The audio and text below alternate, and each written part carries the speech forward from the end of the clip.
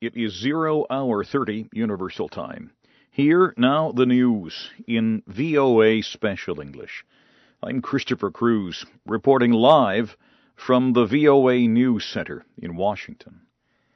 American Secretary of State Hillary Clinton has criticized a reported plot to kill the Saudi ambassador to the United States in Washington. She called the plot a dangerous escalation in Iran's support of terrorism. Tuesday, the Justice Department said it had charged 2 Iranians with planning to carry out a bomb attack against Saudi Ambassador Adel al-Jubeir. One of the men is a naturalized American citizen. The other is a member of a special Iranian military group. The American Attorney General Eric Holder said the plot was created by and controlled from Iran. The Iranian government denied the charge. Wednesday, a spokesman for the Obama administration said the plot involved members of Iran's Revolutionary Guard's Quds Force. That group carries out operations outside of Iran.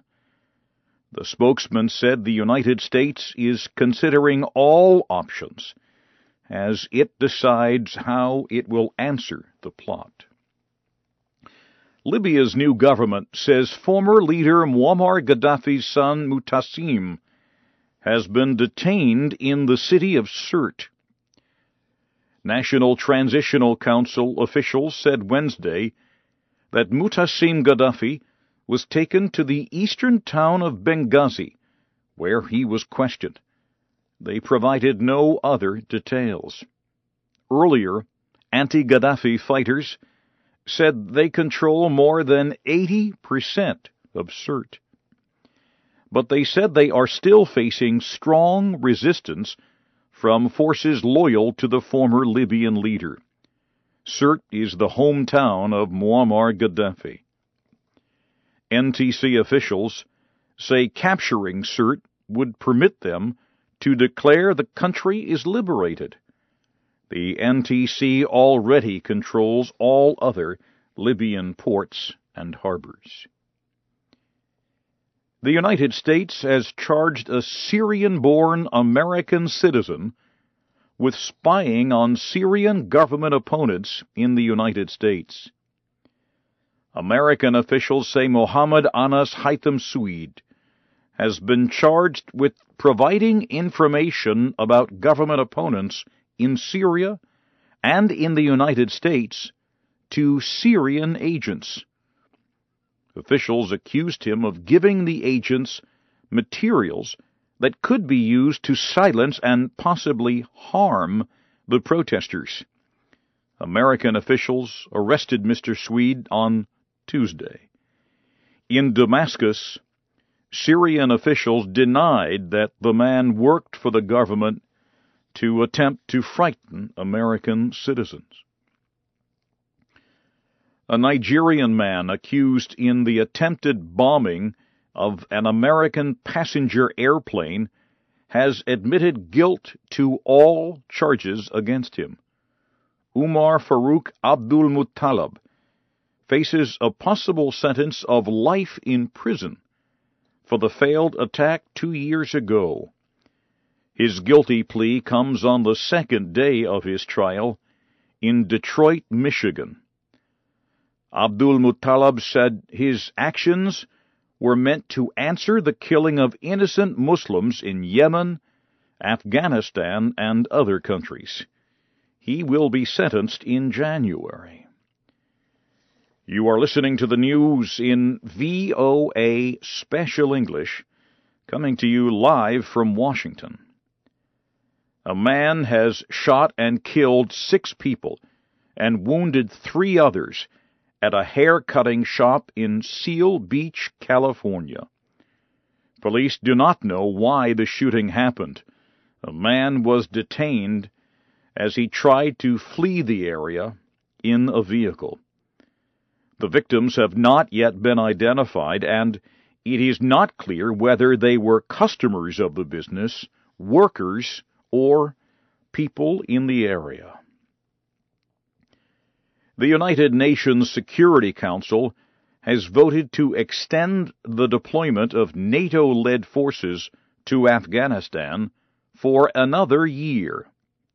All 15 Security Council members voted to continue the deployment of the 130,000 troops.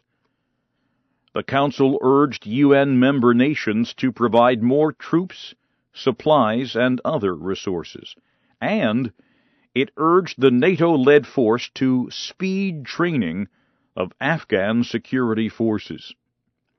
All foreign combat troops are expected to leave the country by the end of 2014. Human rights and Burmese opposition groups say Burma has released about 200 jailed dissidents, but rights groups are saying that number is not enough. The 200 are among 6,000 prisoners from around the country. The government says they are being freed for humanitarian reasons. United Nations human rights investigator Tomas Ohea Quintana said Burmese leaders told him they were concerned about releasing political prisoners. Mr. Quintana told the Reuters news agency that the leaders believed such a release could incite demonstrations. But he noted that opposition leader Aung San Suu Kyi has been traveling around Burma since she was freed last year, and that there has been no such unrest. The United Nations says food aid has been transported to more than half of Somalia's people in need. UN officials reported Wednesday that more than 2 million people in Somalia have received food aid. But they said nearly 2 million more still need urgent aid. And the UN said food insecurity will likely be a major problem next year. International aid groups are seeking to improve their efforts across southern Somalia. But a UN spokeswoman told VOA on Wednesday that relief agencies are still being slowed by Islamist militants. The militant group Al-Shabaab has banned most foreign aid groups from operating in areas under its control. And finally at this hour, leaders of the nations of the British Commonwealth may make changes to the plan for who can become the British Royal Head of State. Wednesday, British Prime Minister David Cameron said the 16 countries of the Commonwealth will discuss the issue when they meet later this month. He proposed that the rules be changed to permit the firstborn daughters of the king or queen to be named ruler. If the rule is changed, any firstborn child of the newly married Prince William and the former Kate Middleton would follow William as ruler.